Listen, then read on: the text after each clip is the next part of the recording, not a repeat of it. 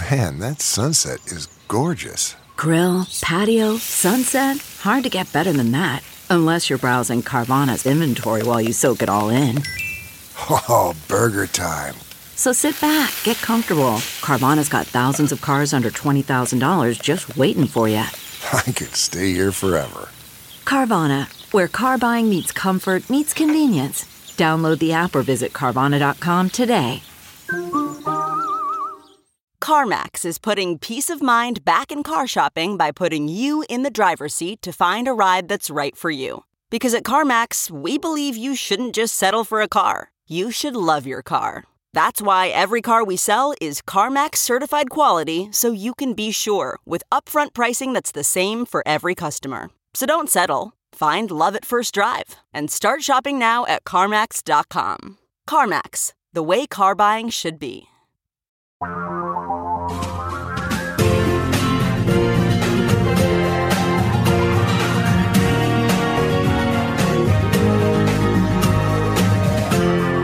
This is the Thom Hartmann Program. Thom Hartmann here with you. We've got a really huge show today. Will America recover from the right-wing billionaires' war against us as manifested in the Trump presidency? We'll get to that in just a minute. Are you voting for values this year? I want to talk about, Trump versus Biden in a way that you probably haven't heard before. So just to start off, what is it going to take to recover America? And I think Joe Biden is starting to lay out a really comprehensive vision, by the way, of basically doing what European countries are doing: a national testing program, a national contact tracing program, isolation of people who are infected. It's going to take another shutdown for a while until, the fires burn down to embers, and then we can start going around putting out the embers. But that's how we've got to do it. But when we look at what this COVID virus is doing to people, it's breathtaking. And what I find particularly fascinating is, to a certain extent, science is sort of catching up with us and we're figuring a lot of these things out now. But also, now that it's hitting the red states, 75% of the new infections last week were in states that Donald Trump won. Now that it's hitting the red states, suddenly Mike Pence is wearing a mask. Donald Trump is talking masks. Good. Yeah, good. It's like suddenly all the Republicans are getting religion. They're getting COVID religion. Keep in mind, even though a majority of voters in Wisconsin voted for Democrats and thus elected a Democratic governor, the Republicans still control the House, the Senate, and the Supreme Court in Wisconsin because of gerrymandering after the 2010 census. A 3-judge panel, this is the U.S. Court of Appeals for the 7th Circuit out of Chicago, but they rule on cases in Wisconsin. 3 Republican-appointed judges overturned a 2016 ruling that in Wisconsin, early voting was okay. They let this case go on for 3 years, kind of ignored it, and then just a few months before the election, oh my God, you can't have early voting in Wisconsin. Now you're seeing why Mitch McConnell made this his top priority. Judges, judges, judges. And they upheld, the Republicans had passed a law restricting early voting and restricting absentee ballots in Wisconsin back in 2016, when they still controlled the state and Scott Walker was still governor. They passed a law saying, no, you guys cannot have early voting and you cannot have absentee ballots, mail-in ballots. And then, some voting advocates challenged it. It went to court. A judge said, no, that's unconstitutional. You can't prevent people from voting. And now you've got 3 Republican-appointed judges. Well, as John Nichols of The Nation said, right-wing judicial activists just gave their Republican allies in Wisconsin's legislature a green light to suppress votes. Judge Frank Easterbrook, a Reagan appointee, wrote in his 27-page ruling, early voting is not a fundamental right in itself. Right. And then down in Georgia, hey, let's do something about policing. So what did the Republicans do in the legislature in Georgia? They passed hate crime legislation. House Bill 426. It's called the Police Hate Crimes Bill. And what it says is, if you intimidate, harass, or terrorize a police officer, you are guilty of a hate crime. Don't you dare talk back to the police.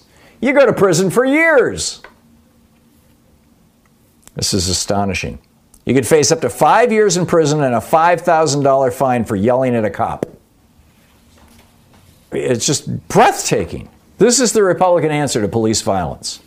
This is another story that I wanted to share with you, and I think that this really illustrates what's really going on here, and one of the things that, frankly, we should be talking about. And this is, the Trump campaign has sued. They hired lawyers, and they engaged in a lawsuit against the state of Pennsylvania. And 4 Republican members of the U.S. House of Representatives who represent Pennsylvania are co-defendants in this thing, including they are Representatives Glenn Thompson. These are all Republicans in the U.S. House. Glenn Thompson, John Joyce, Mike Kelly, and Guy Reschenthaler. Now, what are they suing for? They want to overturn a Pennsylvania law that allows you to vote by mail.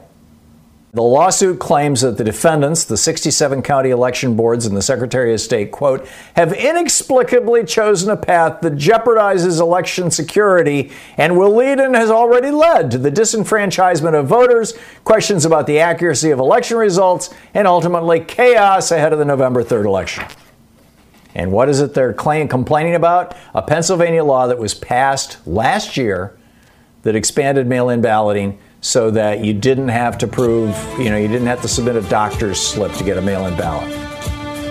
You didn't have to have a reason for why you couldn't vote. The Trump campaign and Republican members of Congress are suing the state of Pennsylvania to say, no, you may not allow people to vote on November 3rd. Desperate, anyone?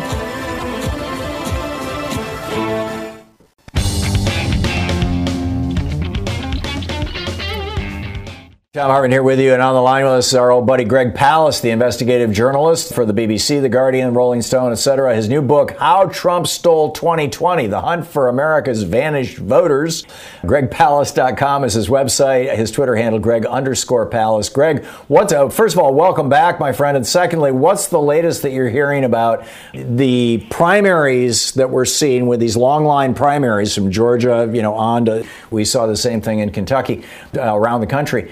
These long line primaries being translated into a disaster in November. What's going on? Yeah, I would say so. We had a pretty good imitation of democracy, but we're still a long way from the real thing. So we had massive lines, and we have to ask why. And by the way, look at the color of the people in the massive lines, Tom. In Atlanta, one of my associates actually walked along a line that was nearly a quarter-mile long. Now, if you think people and African Americans in Atlanta just don't have enough sense to stay out of a line of sick people for hours and, just enjoy standing in the sun for hours, the answer is that's not what happened. You really did have Greg, I got to tell you, with the mail-in ballots, yeah. Mm-hmm. Yeah, I lived in Georgia for 13 years. We lived in Cobb County and northern Atlanta suburbs. We lived for about half that time in Marietta and about half that time, just north of Marietta. And I never waited more than 10 minutes to vote, ever. These were mostly You white aren't by any chance a white man, are you? Exactly. Yeah, if there's one set of lines for black people, one set of lines for white. And one of the reasons it happens, you've had them in so many of these states, and this was and I've gotten reports. Interestingly, I've had 3 of the top voting rights attorneys in America say that either they or their family had trouble voting. So, for example, in Georgia, the head of the ACLU of Georgia, Andrea Young, put in for a mail-in ballot 45 days before the election. She got hers, but her husband got his on June 10. In other words, a day after the election, that's when he received his ballot. So, of course, he had to then stand in line for hours and end up with a provisional ballot and fight over that one. Same thing with Stacey Abrams. Now, here's a good one. I think that it's a bit humid in Georgia in June, right? So Stacey Abrams, who is, Fair Fight Georgia, we've talked about, African American. So she gets her ballot, and the envelope that you have to return the vote in is sealed shut, because in Georgia, they were using the regular envelopes, and the humidity sealed the envelope. You rip open that envelope, you have no choice, you've just lost your vote. Now, Stacey Because Abrams you've tampered with the delivery system for returning it. That's right, and a lot of people, and this is going to be a big problem with mail-in voting. Now, I want people to understand, Greg Palast is totally in favor of mail-in voting, safe, don't die voting. What I am concerned about is that we don't have that system developed in the United States, and in most places outside of Oregon and Washington, we have tremendous problems. So Stacey Abrams got a ballot with the return envelope sealed. She breaks that, and she loses her vote. Now, she knows that because she's a top voting rights attorney, so she knew that she would have to go to her county office and get a new envelope, believe it or not. But there are thousands and thousands of people who will, for all kinds of reasons, they'll lose that envelope, and they'll make their own envelope. You're going to lose your vote. Hundreds of thousands of voters lose their mail-in votes because they created their own envelope or they messed up the envelope in some way. You have to use that official envelope. That was Stacey Abrams, and again, the head of the ACLU, her husband didn't get his ballot in time. In New York, Neil Rosenstein, the chief voting rights attorney for the New York Public Interest Group, his daughter, I won't mention her name on the air, but she didn't get her mail-in ballot. Turns out she was scrubbed. Her father, the big shot lawyer, went with her to try to get her a vote, and they said, no, here's a provisional ballot. Go have fun with yourself. We know what provisional ballots are. I won't say they're never counted. I want to be very careful about that. About 1 in 3 or so of the provisional ballots are never counted. But there were 3 million provisional ballots in 2016. 1 million weren't counted. And I'm telling you, Hillary Clinton's victory was in that pile of 1 million ballots thrown out, because young voters and voters of color get provisional ballots about 300% or more often than older white people. And so right. You've got a big problem here with the mail-in, but we can figure out how to do it. We can figure out how to fix it.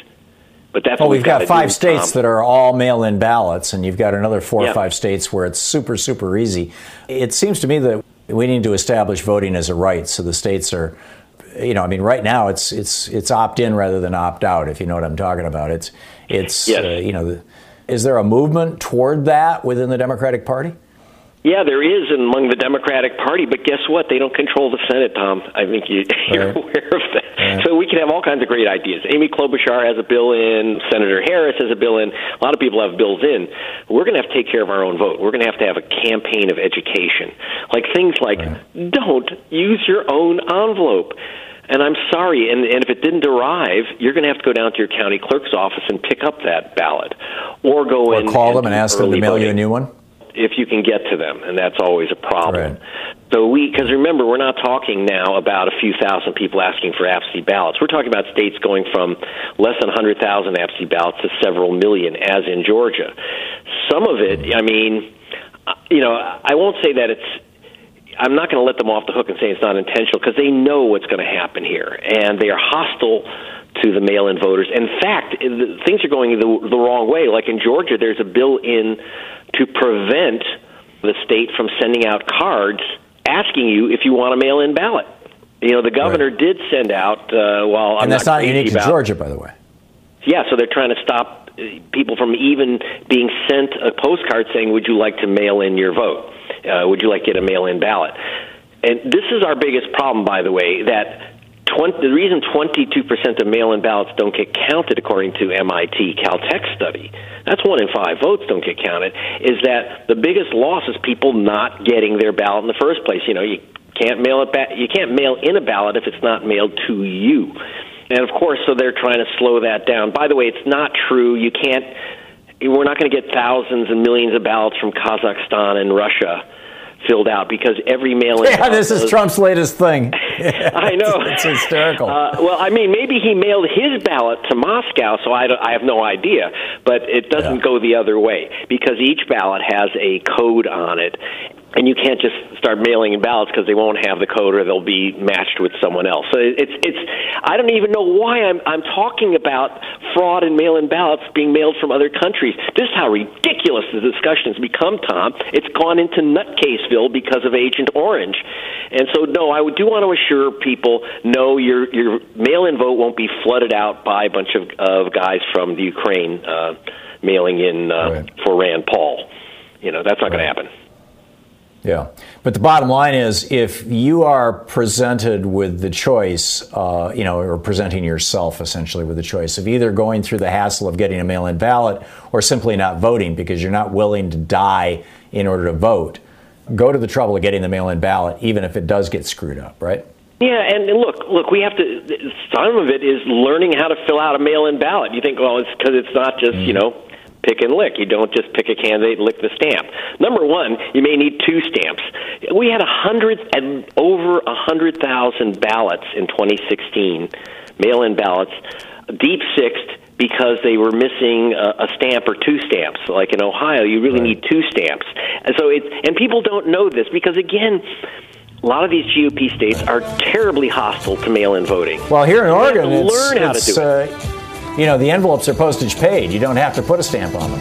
I mean, it's in Oregon, it's not in Georgia. Friggin' easy. Yeah, no, I get it. Greg Palast, his new book, and you're going to want to read this, How Trump Stole 2020, The Hunt for America's Vanished Voters. It'll be out in a couple of weeks. Greg_Palast on Twitter. Greg, thanks so much for dropping by. You're the best, Tom. Sometimes Louise and I just crave a restaurant-quality dinner at home without doing all the work or driving. Well, Cook Unity is the first chef-to-you service delivering locally sourced meals from award-winning chefs right to your door every week. And it appears to be less expensive than other delivery options. Go to cookunity.com/Hartman with two N's or enter the code Hartman with two N's before checking out for 50% off your first week. We just received our first meals from Cook Unity, and what a huge difference it is to get the best chefs in the country to bring creative, delicious meals to us and you every week. Every meal is handcrafted by chefs and made in local micro kitchens, not large production facilities. We just had the Chipotle maple glazed salmon with green beans and mango pico de gallo.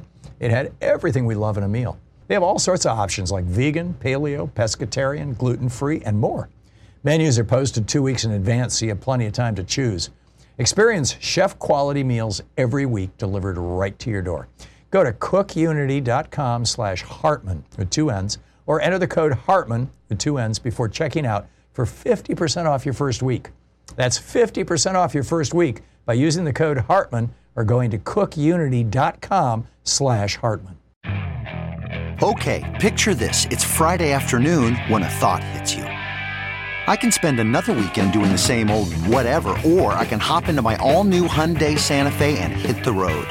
With available H-Track all-wheel drive and 3-row seating, my whole family can head deep into the wild. Conquer the weekend in the all-new Hyundai Santa Fe. Visit HyundaiUSA.com or call 562-314-4603 for more details. Hyundai, there's joy in every journey. Okay, picture this. It's Friday afternoon when a thought hits you. I can spend another weekend doing the same old whatever, or I can hop into my all-new Hyundai Santa Fe and hit the road. With available H-Track all-wheel drive and 3-row seating, my whole family can head deep into the wild. Conquer the weekend in the all-new Hyundai Santa Fe. Visit HyundaiUSA.com or call 562-314-4603 for more details. Hyundai, there's joy in every journey. Okay, picture this. It's Friday afternoon when a thought hits you. I can spend another weekend doing the same old whatever, or I can hop into my all-new Hyundai Santa Fe and hit the road. With available H-Track all-wheel drive and 3-row seating, my whole family can head deep into the wild. Conquer the weekend in the all-new Hyundai Santa Fe. Visit HyundaiUSA.com or call 562-314-4603 for more details. Hyundai, there's joy in every journey. Okay, it's time to commit. 2024 is the year for prioritizing yourself.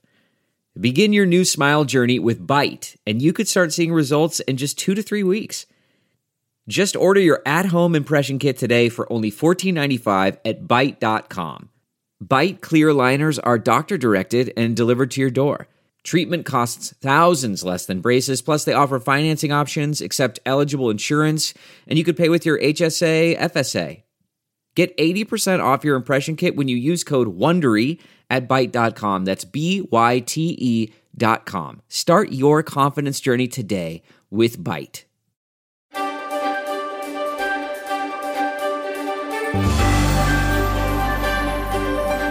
It's the Thom Hartman University Book Club. Today we're reading from Minority Leader, How to Lead from the Outside and Make Real Change by Stacey Abrams. This is from Chapter 1. I sit in the living room, a cozy space, warm in the early summer. I'm perched on the edge of a sofa next to Valerie, the home's owner, a lovely black woman in her late 40s. Across from us, seated close together on a wide settee meant for one, are her two children, a son and a daughter. Politicians rarely visit their streets, which are nestled in a poorer community in South Georgia. Valerie beams with pride that both her children are headed to college in the fall. David, 17, plans to study criminology. Maya, 18, her belly round with her first child, intends to become a middle school teacher. Both newly graduated from high school, Maya will give birth in mere weeks and begin college months later, an unwed teen mother. Her intended school is more than 3 hours north of her home, so her mother will raise her newborn baby while she starts her freshman year. Valerie speaks matter-of-factly about the coming challenge, raising a new child just as hers leave the nest. Still, she is determined that both her children pursue college degrees that she never received. Maya, the mother-to-be, wonders how she'll do so far away from home and her baby. Yet in the next breath, she explains how college will be the best for her and her child. Their future success rests upon her. I've come to their home as part of my campaign for governor, so I asked Valerie what she expects of someone like me. What can I do to help make lives like hers better? In her soft voice, she replies, she just wants options for financial aid for her children. They will succeed, she says, if they can afford to stay in school. As I look around the modest home passed down through the generations, I understand both the pride and the desperation tangled in her response. She got them through and has given them the tools to carve out better lives for themselves. We chat more about the worries she's lived with all those years, our discussion turning to the crime and poverty in their neighborhood. Then I ask Valerie what she wants. At first, all I get in response is a quizzical look. That suggests I need to reconsider my bid for higher office. I repeat, what do you want for you? What secret dream do you have for yourself? Her confused expression turns to one of surprise. I don't know, she tells me. I've been a cashier at the Piggly Wiggly for 20 years. You must want something, I probe, something you'd like to do for you? A daycare, she admits quietly. I'd like to start a daycare center for unwed mothers like my daughter, so more girls can finish school and pursue their dreams. But that ambition is beyond her. Her body language, her tone of voice, her averted gaze speak louder than her words. I press her, but she demurs with a smile. Let's just see what happens if you win the governor's job, she says. Valerie's house in South Georgia is not too different from the squat red brick house where I grew up on South Street in Gulfport, Mississippi. An oak tree grew in our front yard, shadowing the front sidewalk, forbidding grass to grow beneath its shade. Pink azaleas bloomed each spring from bushes that flanked the front door.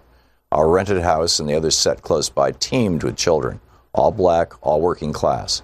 We played in our postage-stamped yards, make-believing the fantastical, superhero exploits, cops and robbers. As we got older, we'd talk about moving to New Orleans or living in one of the mansions along the beachfront that lay less than 5 miles away, across the railroad tracks that ran in between our neighborhood and the more wealthy environs. We dreamed of more, while our parents' lives centered around survival and making it from paycheck to paycheck. Instinctively, we understood that more had to be possible, even if we didn't know what to do to get there. These imaginings, these desires, are the roots of ambition. As adults, like Valerie, we tend to edit our desires until they fit our construction of who we're supposed to become. In such a world, I wouldn't dare dream of running for higher office, for mayor or governor or president. At least for now, Valerie sees herself retiring in 20 more years from Piggly Wiggly as a cashier, rather than as a small business owner who helps the community raise its children. From our brief meeting, I could see she had the fire, albeit of a low burn, of a minority leader. She had ambition, she had vision, but she didn't have the faith, and understandably so. Whether we come from working-class neighborhoods or grow up comfortably middle-class, minorities rarely come of age explicitly thinking about what we want and how to get it. People already in power almost never have to think about whether they belong in the room, much less if they would be listened to once outside. These men, and they are usually men and typically white, do not have to grapple with low expectations based on gender or race or class. Ambition for them begins with reminiscences of old times and older friendships or newer alliances. The ends have already been decided. Only the means are to be discussed. Most potential minority leaders feel the same lack of faith Valerie had, at least at some point in their evolution. We may not know how to get the first job, let alone make it to the big chair. We don't know how to take the leap from accepting our fates to actually changing them, and not just a little, but radically. Then there are those who simply don't know what they want. The drive to achieve burns inside, often without a clear target. We want to be something, but what that is remains hazy. Often we cannot articulate our goals because they lie just beyond the reach of who we're supposed to be. Ambition's scale is irrelevant. What holds us back is not scope, it's fear. And because we don't know what to call our dreams, don't know how to make them happen, or are pretty sure we'll be disappointed, we just stand still. But becoming a minority leader demands that we embrace ambition as our due. Stacey Abrams.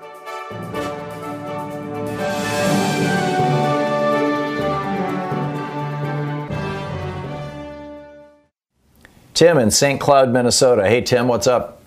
I have a rock here, which was painted by a good friend of mine.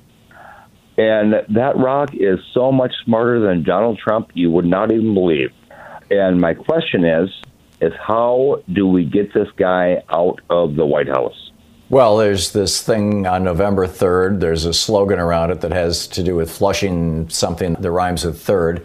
And, you know, it's like, to the best of my knowledge, that's the only option we have right now because, you know, the Republicans in the Senate have made it very clear they're not going to kick him out. What about voter suppression? Yeah, well, if they're going to suppress 5% of the vote, we've got to show up 7, 8, 9, 10% of the vote. Exactly. We just have no choice right now, Tim. We don't control the majority of the states. And in the majority of the states, voter suppression is absolutely a way of life. So basically, let's get these young folks out there. Not just young folks, everybody. I mean, you know, we have everybody. Yes. But young folks are the group that we know have strong political opinions that historically have not showed up for elections. And so, exactly. Yes, all of the above. Thank you, Tim. Tina, watching Free Speech TV in Chicago. Hey, Tina, what's up? Hi, I think right now we're at a crossroads. We've had beautiful demonstrations that exploded on the scene for the last, 3 going into 4 weeks. And, demanding an end to white supremacy and systematic racism. And now some of these movements are demanding that Trump and Pence and the whole regime have to step down. You had Greg Palast on talking about how the elections can be rigged, how these mail-in voting things cannot work. We have to demand that this regime step down right now. We can't wait. And there's a movement called #OutNow for Trump and Pence. And you can look that up. I think everybody, you're talking about all the crimes of the Trump-Pence regime, including with the COVID virus. We've got to demand into the streets, out now, stop the whole country with nonviolent, massive protests in our millions. That's the only way we can This sounds, Tina, like the kind of stuff that, the Revolutionary Communist Party cult out of New York was pushing back during the Iraq War. Out now. I mean, there's very, very reminiscent. And basically, it was just a fundraiser for them and an opportunity for them to reach deeper into legitimate political movements. There is, to the best of my knowledge, no way to end the Trump administration right now. And if you think that getting people on the streets instead of going to work is going to do it, it ain't. You've got 42 million people today who are out of work. So the economy's already shut down. Well, there are so many reasons why elections won't do it. And I think people... I get it that the Revolutionary Communist Party and other folks like them who think that, hey, we just need to blow the whole system up, tear it down, start over again, and the people who started it over again are going to be perfect. But that's not the real world, Tina. That's what happens in the minds of basically hustlers, left-wing hustlers. You think that the elections are not going to be rigged and sabotaged like Greg Palast was talking about? The elections have always been rigged and sabotaged. The thing is, you've got to get around that. If we divert our efforts away from making sure that people are registered to vote and that they show up to vote, knowing that 5 million of our votes are not going to get counted or are going to be suppressed, but, which means we've got to show up 10 million extra people, right? But if we divert our efforts away from that to yelling in the streets and saying, shut it down, we're going to lose. We're guaranteed to lose, Tina. Vote. People should vote, but they also need to make that demand. I mean, these demonstrations have really moved. What demand?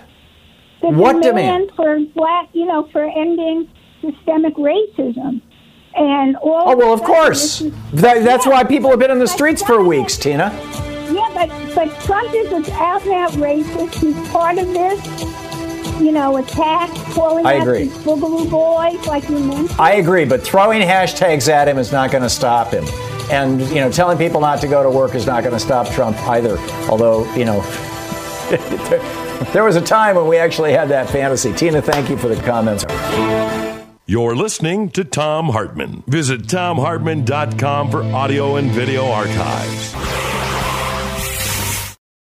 Quick math. The less your business spends on operations, on multiple systems, on delivering your product or service, the more margin you have and the more money you keep.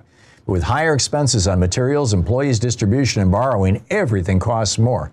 NetSuite is the #1 cloud financial system, bringing accounting, financial management, inventory, HR, all into one platform and one source of truth. With NetSuite, you reduce IT costs because NetSuite lives in the cloud with no hardware required. It's accessible from anywhere. You cut the cost of maintaining multiple systems because you've got one unified business management suite. You improve efficiency by bringing all your major business processes into one platform, slashing manual tasks and errors. Over 37,000 companies have already made the move. So do the math. See how you'll profit with NetSuite. By popular demand, NetSuite has extended its one-of-a-kind flexible financing program for a few more weeks. Head to netsuite.com/Hartmann with 2 N's. netsuite.com/Hartmann. That's netsuite.com/Hartmann. What makes a life a good one? Is it the adventure you have? Or the friends you find along the way? Maybe it's pursuing your passion while striving to protect, defend, and save what you believe in every single day. So, what makes a life a good one? In the Coast Guard, we think it's all of the above and more, but you'll have to find out for yourself. Visit gocoastguard.com to learn more. I normally find bras to be so uncomfortable and constricting, but Skims has changed that. I love Skims underwear, so I finally tried their bras, and Skims has delivered again.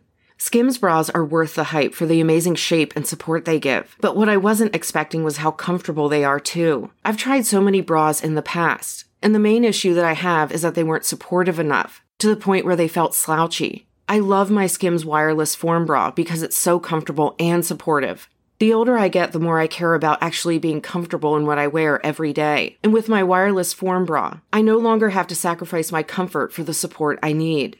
Shop Skims bras at skims.com, now available in 62 sizes, 30A to 46H. Plus, get free shipping on all orders over $75. If you haven't yet, be sure to let them know we sent you. After you place your order, select podcast in the survey and select our show in the drop-down menu that follows. On the Science Revolution this week, Dr. Michael Mann with the Earth Systems Science Center at Penn State University is here on the impact of the Arctic hitting a whopping 100.4 degrees Fahrenheit, the hottest temperature on record for the Arctic. Should we be worried? Professor Jeffrey D. Sachs drops by on COVID-19 reversing globalization, and the Toxics Program advocate with U.S. Public Interest Research Group, Danielle Melgar, is on the show. Why are we ignoring rocket fuel in our drinking water? Tune in wherever fine podcasts are available.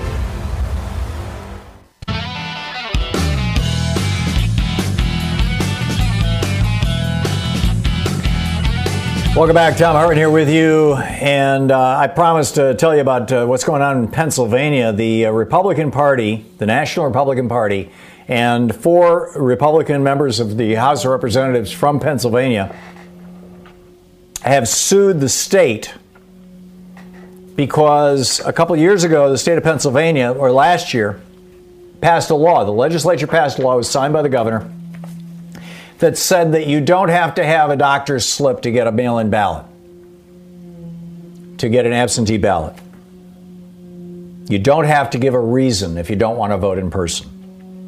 And as a result of that, this April in the primary in Pennsylvania, 1.8 million Pennsylvanians asked for a ballot, got it, and 1.5 million of them returned their ballots, which is pretty good.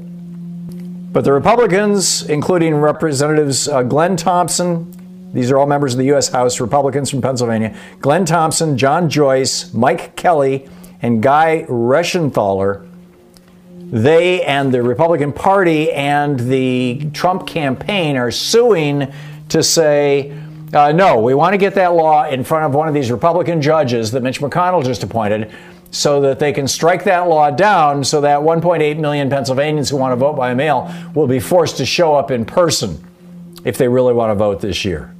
Right. David in Hawley, Missouri. Hey, David, what's on your mind today? Hey, thanks, Tom, for taking my call. I'm sorry to be off message, but I've heard you talk about this so much that why not Article 1, Congress, since they can regulate the courts, start defunding them like the Republicans do to all the programs, just because, they're so bloated. Don't they just have like a blank check? No, they don't. And, the court's budgets are relatively modest. As far as I know, it's not like the military-industrial complex or the Pentagon. And the problem with defunding the courts is that, probably about half of the people on the federal bench are, decent, reasonable people. And then we've got these 200, fools who Donald Trump and Mitch McConnell and the Federalist Society got on the bench. I don't think defunding them is the way to do it. Keep thinking, though. It's like, it's a start. And we got to, how are we going to respond to these people? Paul in Benton, Pennsylvania. Hey, Paul, what's up? Yeah, how you doing, Tom? I was thinking of, I grew up in the 60s and 70s and everything. We're, in the same age bracket. And I remember when cops, they looked like cops, the uniforms and everything else, and they were trained to be peace officers. They weren't trained to be stormtroopers. They weren't equipped like stormtroopers. And, if you train a cop, train them like a stormtrooper and equip them that way, and they look that way, they're going to act that way. And, I know a lot of cops that, on the force 20-some years never fired a service revolver, but, they all delivered a few babies in their time. They were trained to do that. And I think somehow... Paul, this is the point that I made. People say, well, how should reformed policing look? What would it look like if we were to actually reform policing? And I would say, go to any white suburb in America. That's what it would look like. The only time the police show up is if there's a genuine crisis, if somebody's house being broken into or their car stolen or something. Although here in Portland, they don't even respond to car stolen things anymore. One of my kids had her car stolen and the police were like, oh, we don't do that anymore. But, they will show up in the streets to beat up protesters. But yeah, it's just arguably there has always been a time in America where we've had rational policing, and that's been in white neighborhoods, where the police have treated people with deference and respect. And we don't just need to extend that across the board. But that's a reasonable starting point, I think, is to say, let's go back to cops being cops the way they were to white people, to everybody. Yeah, definitely. Making sense, Paul? Yeah, definitely. Okay, Paul, thanks a lot for the call. Sometimes when you look at complex situations like policing in America, you really can, boil them down. We know what reasonable policing looks like. White people know what reasonable policing looks like. Black people know what unreasonable policing looks like. Let's fix this situation. This is the Thom Hartmann Program.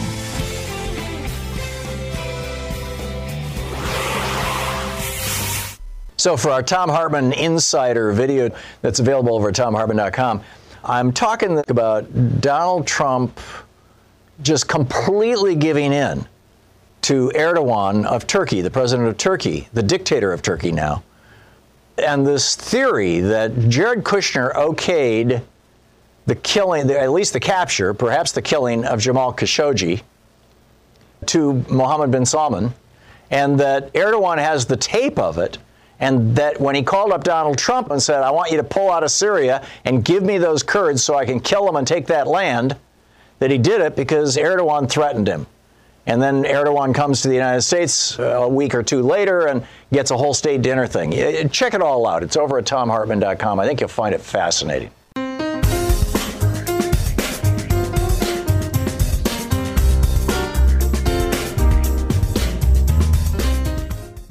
Robert in Portland. Hey, Robert, thanks for listening to X-Ray FM. What's up? Hey, Tom, how you doing? I've got this mixed feelings on scenes lately of how a lot of Republicans are jumping ship and, endorsing Biden.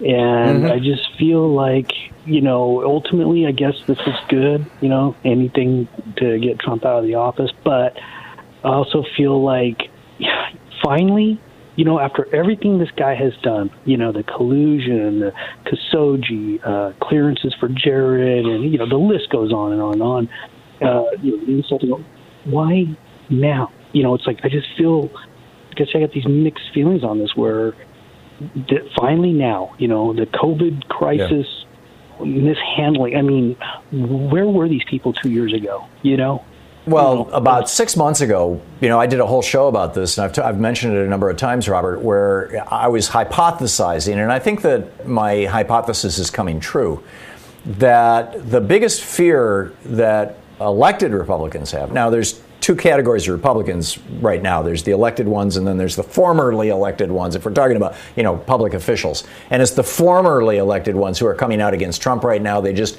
today announced that they've organized a super PAC. This was alumni of the Bush administration who are, launching a super PAC to vote for Joe Biden, to encourage people to vote for Joe Biden. So there's that. But what I was saying is that the biggest fear of the elected Republicans is that Trump or a Trump following candidate will launch a primary challenge against them. And I said, if this is the case, if this is the main thing that they fear a primary challenger, then after the primaries, if they win their primaries, they are probably going to start being a whole lot less subservient, a whole lot less, butt kissing to Donald Trump. And I think now that, and I said, you'll start to see that in the summer. Because the primary season, basically, most of the Republican primaries are between March and July or the end of July. And sure enough, post-primary, you've got, Lindsey Graham speaking up, and, some of the elected Republicans are starting to speak out, or at least put a little tentative foot in the water and see how it plays. And I think that more and more of that's going to happen as they realize that Trump is, he's destroying their party and he's destroying their own possibility of getting reelected.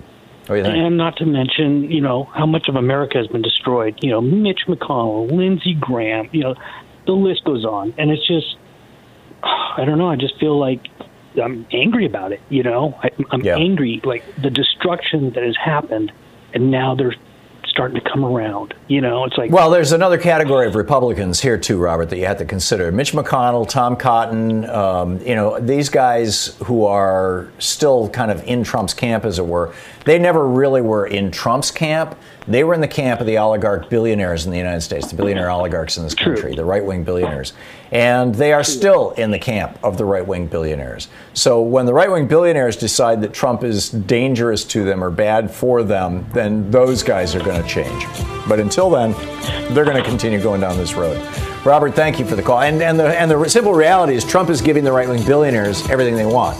Deregulation, elimination of environmental regulations, no longer regulating banksters. I mean, it just goes on and on and on. Huge tax cuts, carried interest income, deduction. I mean, all this stuff.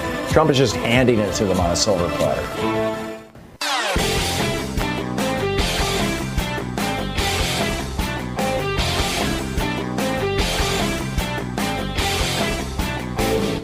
Hey, we're putting together a series of American history books.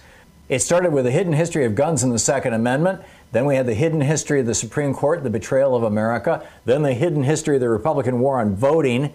Coming out soon is the hidden history of monopolies, how big business destroyed the American dream. And then next spring, it's going to be the hidden history of oligarchy and tyranny.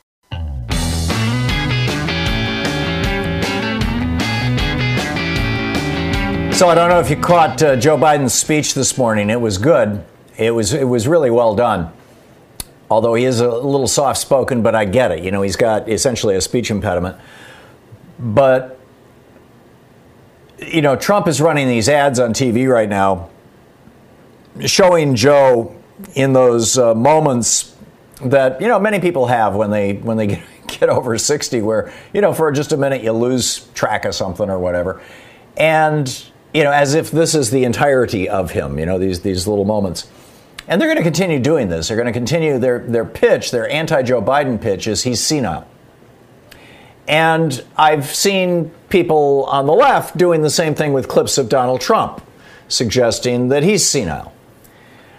Frankly, I don't think either of these guys are senile. I think that both of them are probably acting the way many people in their mid to late 70s do.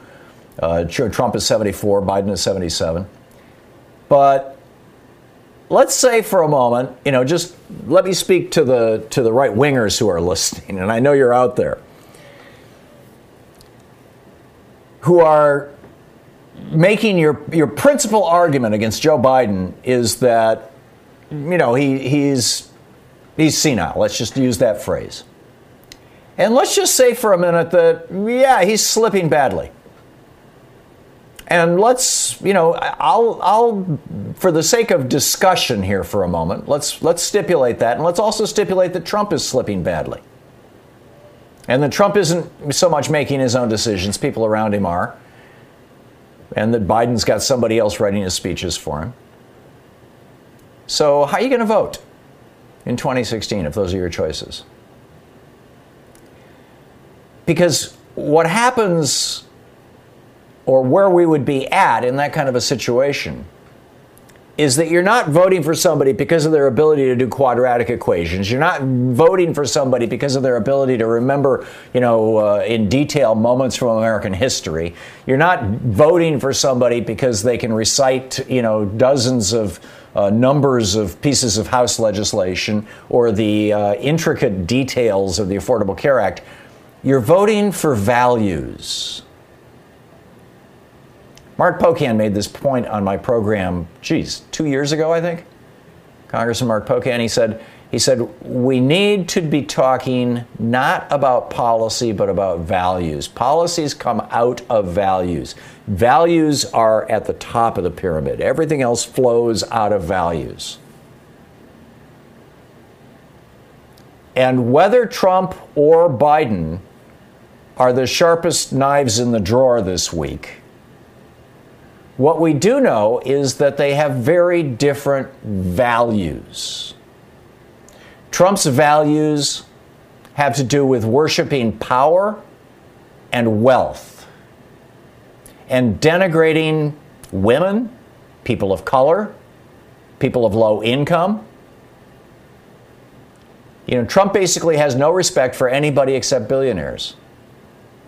And clearly and openly hates the values, or at least the espoused values, upon which this country was founded and to which we have tried over 2.5 centuries to live.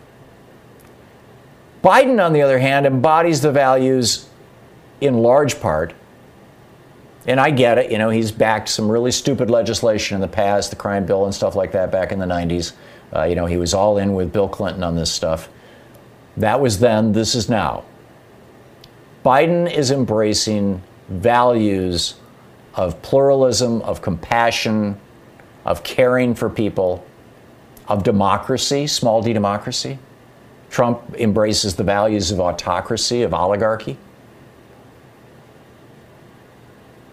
So I'm voting for Biden this year. I'm voting values.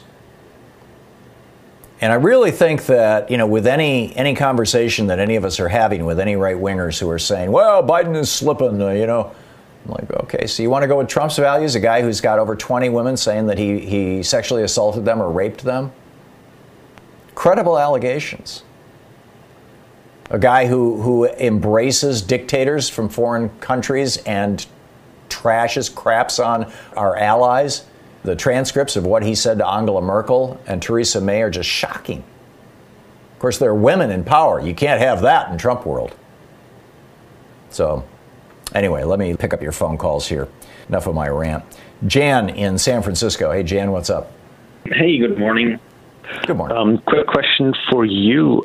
Assuming that Trump gets defeated in November and things go back to kind of the way they were, in your opinion, what needs to happen that, you know, something like Trump presidency doesn't happen again? I mean, it's a pretty broad question, but is it, you know, getting money out of politics, or, I mean, do the two parties have to look at their internal vetting system so that even if the Republicans have a president again, that at least that person is more competent? Well, that's my biggest fear, Jan. You know, you've got Tom Cotton out here writing op-eds in the New York Times about, you know,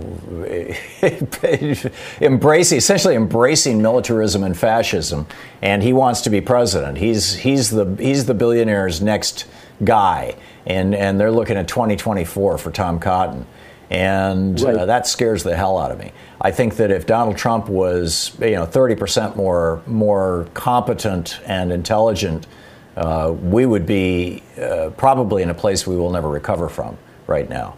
But, you know, he's sabotaging himself constantly. So, number one, this legislation that Elizabeth Warren proposed that the Republicans voted down, refused to allow to be attached to the defense appropriation bill, that bans any federal political campaign from getting any kind of help, including non-monetary help from foreign governments or foreign oligarchs. The Republicans fought that. That needs to be put into law right away, number one. Number two, yes, we need to get money out of politics. We need to pass either a constitutional amendment or court stripping legislation that reverses the Buckley decision, the Bellotti decision, the Citizens United decision, the McCutcheon decision, right across the board. And, return our politics to the people rather than the billionaires. And of course, probably the first thing that actually has to be done is dealing with this COVID crisis that we have, because everything else is subordinate to that, including voting. That's going to be a really big and really, really expensive job, given how bad things are right now as a result of Trump's incompetence. So that, Jan, that's what I think we need to do. Thanks for the call and thanks for the question. Kevin in Bourne, Texas. Hey, Kevin, what's up? Hey, Tom, how are you today? Thank you for taking my call. Good. Thank you. Hey, I was just calling in regards to that Goldman Sachs report that came out, I believe, a few days ago, stating that wearing masks could help save our economy. Right. I don't know if you. I didn't see the report, but I agree with the sentiment. I mean, if two people wearing masks, regardless of whether one of them has COVID or not, well, if one person has COVID and the other doesn't, and both of them are wearing masks, the risk of transmission is down to in the neighborhood of under 2%. Whereas if the person with COVID doesn't have the mask, even if you do, your risk of transmission is 70%. I mean, that's a huge difference. Absolutely. So yeah, obviously, Absolutely. It's going to have a huge impact on the economy. Oh, thank you for taking my call today, Tom. I appreciate it. You're welcome. Thanks a lot, Kevin. Good to hear from you. Hillary in also in Bourne, Texas? Yeah. The long-term consequences of COVID-19 and dementia that you were talking about. There's a professor at Texas A&M named Jeff Cirillo, and he said when he heard that people were reporting that loss of taste and smell from COVID-19, he was quote-unquote scared. And you don't often hear that from a scientist. But he said that told him that the virus was actually causing inflammation of the central nervous system and of the brain. And it's a damage very similar to Alzheimer's and dementia. And he said that, so it's affecting the same part of the brain. So the net effect is that in 5 to 10 years, he thinks these people will have Alzheimer's-like dementia as a consequence of the virus. There's a debate about that. There was a long thread over in the British Medical Journal about, a month or so, doctors debating this.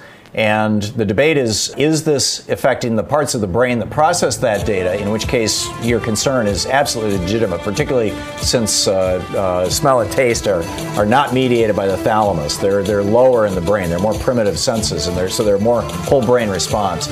Or is it just clogging up the olfactory bulbs? Is it shutting down the actual sense organs? And nobody knows. But if it is the former, if it is, as you're saying, Hillary, that's a hell of a scary thing. Hillary, thank you for that. We'll be right back. You're listening to Thom Hartmann. Visit ThomHartmann.com for audio and video archives. It's the Thom Hartmann Program, your media support group for we the people.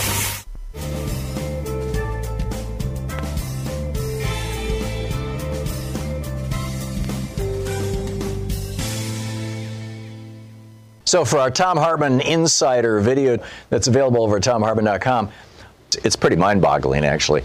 Candidate Trump, back in 2016, said, I'm not going to cut Social Security like every other Republican, and I'm not going to cut Medicare or Medicaid. Every other Republican is going to cut, but I won't. That's what he said. Well, what did his budget actually propose? His budget actually proposed, this is last year's budget. Congress didn't pass it, thank God, but this is what his budget proposed.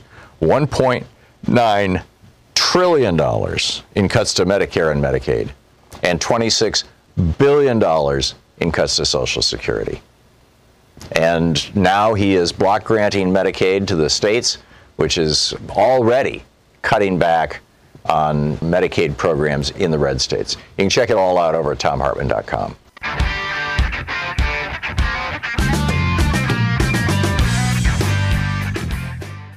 I was calling to get your opinion on comparing Trump to the Kingfish, Huey Long. Huey Long?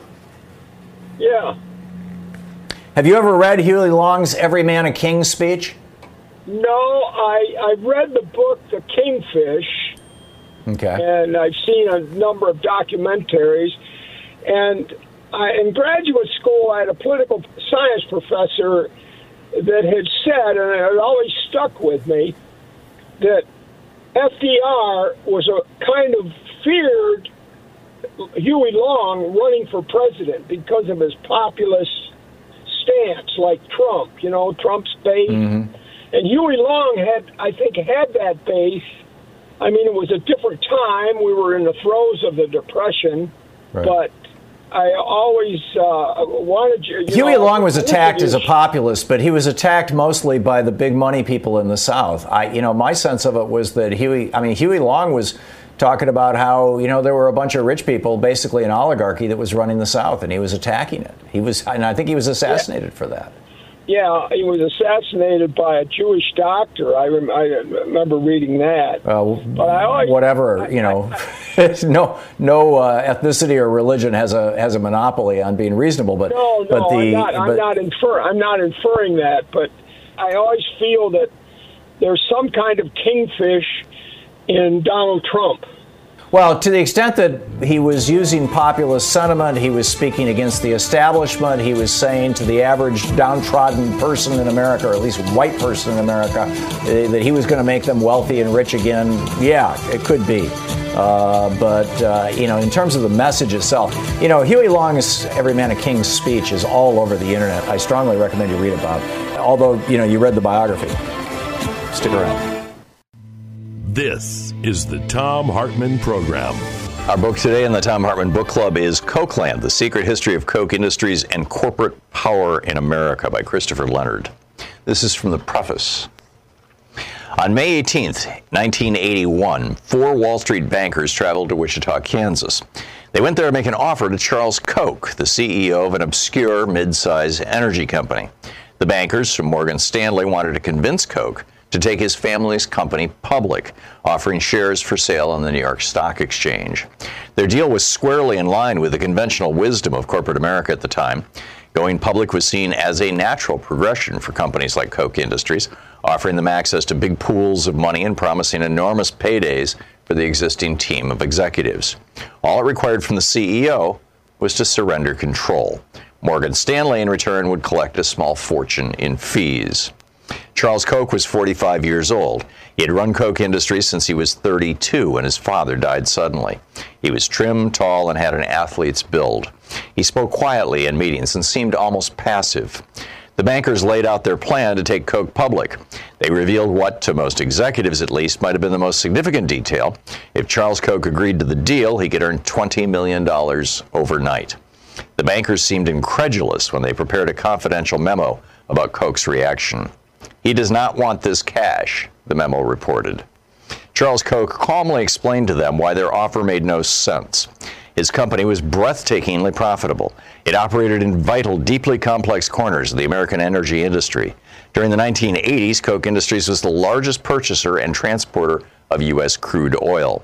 It owned an oil refinery. It employed teams of commodity traders who bought and sold a wildly diverse menu of raw materials and financial products, from gasoline to paper futures contracts. This might have encouraged most CEOs to take their company public. Koch Industries, however, did not want outsiders to know how much money its traders were earning. Taking the company public would expose too many of its secrets. The memo said certain of Koch's commodity traders are particularly worried that their high salaries, once disclosed to the public, would be used against them by their trading partners. Secrecy was a strategic necessity for Koch Industries. Charles Koch did not want to surrender it. He also didn't want to surrender control. He had a specific, clear vision of how to run his company, and he didn't need Wall Street investors to interfere. If the bankers expected Charles Koch to go along with the conventional wisdom of their time, then they, like so many outsiders, did not understand him. Beneath his low-key veneer, Charles Koch was, at his core, a fighter. He had unmovable ideas about how things should be, and he did not back down when challenged. When he was challenged by his own brothers for control of Koch Industries, he fought them in a bitter legal battle that lasted decades. When he was challenged by members of a powerful labor union during his first years as CEO, he fought them even as they committed an act of industrial sabotage that nearly destroyed Koch's oil refinery. When the FBI and the U.S. Department of Justice launched a criminal investigation into Koch Industries' oil gathering business, Charles Koch fought them with every legal and political tool at his disposal. When a liberal Congress and President Barack Obama sought to impose regulations on the fossil fuel industry to control greenhouse gas emissions, Charles Koch fought them in ways that changed U.S. politics. In each of these fights, Charles Koch prevailed. When Charles Koch dismissed the bankers in 1981, it was just a small skirmish in the larger war to control Koch Industries. After prevailing in that fight, he created a company that was true to his vision. He avoided the snares that entangled many publicly traded companies that report their financial results to investors every 3 months. Koch Industries didn't have to think quarter to quarter. The company thinks year to year. An internal think tank and deal-making committee called the Development Group will sometimes think through a business deal on a timeline measured in decades. This long-term view made Koch more nimble where other companies stumbled. In 2003, for example, Koch Industries bought a group of money-losing fertilizer plants when no publicly traded company was willing to take the risk. Today, those plants are as profitable as a broken ATM machine that spews out cash around the clock. Unlike publicly traded companies, Koch Industries does not pay out rich dividends to investors. Charles Koch insists on reinvesting at least 90% of the company's profits, fueling its constant expansion. This strategy laid the foundation for decades of continuous growth. Koch Industries expanded continuously by purchasing other companies and branching out into new industries. It specialized in the kind of businesses that are indispensable to modern civilization, but which most consumers never directly encounter. The company is embedded in the hidden infrastructure of everyday life. Millions of people use Koch's products without ever seeing Koch's name attached. Koch refines and distributes fossil fuels, from gasoline to jet fuel, on which the global economy is dependent. Koch is the world's third largest producer of nitrogen fertilizer, which is the cornerstone of our modern food system. Koch makes the synthetic materials used in baby diapers, waistbands, and carpets. It makes the chemicals used for plastic bottles and pipes. It owns Georgia Pacific, which makes the wall panels, beams, and plywood required to build homes and office buildings. It makes napkins, paper towels, stationery, newspaper, and personal hygiene products. Koch Industries owns a network of commodities trading offices in Houston, Moscow, Geneva, and elsewhere, which are the circulatory system of modern finance. The book, Kochland, by Christopher Leonard. Frank in Columbus, Georgia. Hey, Frank, what's on your mind? Hey, Tom, thanks for taking my call. What I called about was the bounties, and I just cannot believe that as much of the Kool-Aid that the right has drank during this presidency, I can't believe they're going to give them a pass on this bounty thing. Their heads would be exploding if anything like this happened during a Democratic administration. And I just cannot believe. I mean, if Mike Pence was a good guy, he could have invoked the 26th Amendment. Oh, I agree. Frank, I'm sorry we're out of time, but I agree with your sentiment. I don't think that Trump is going to get away with this, frankly, but we'll see. Tell your friends about Progressive Media. Get out there, get active, tag. You're it. Have a great afternoon. Be good to yourself and people around you. You've been listening to Thom Hartmann. For audio and video archives, visit thomhartmann.com.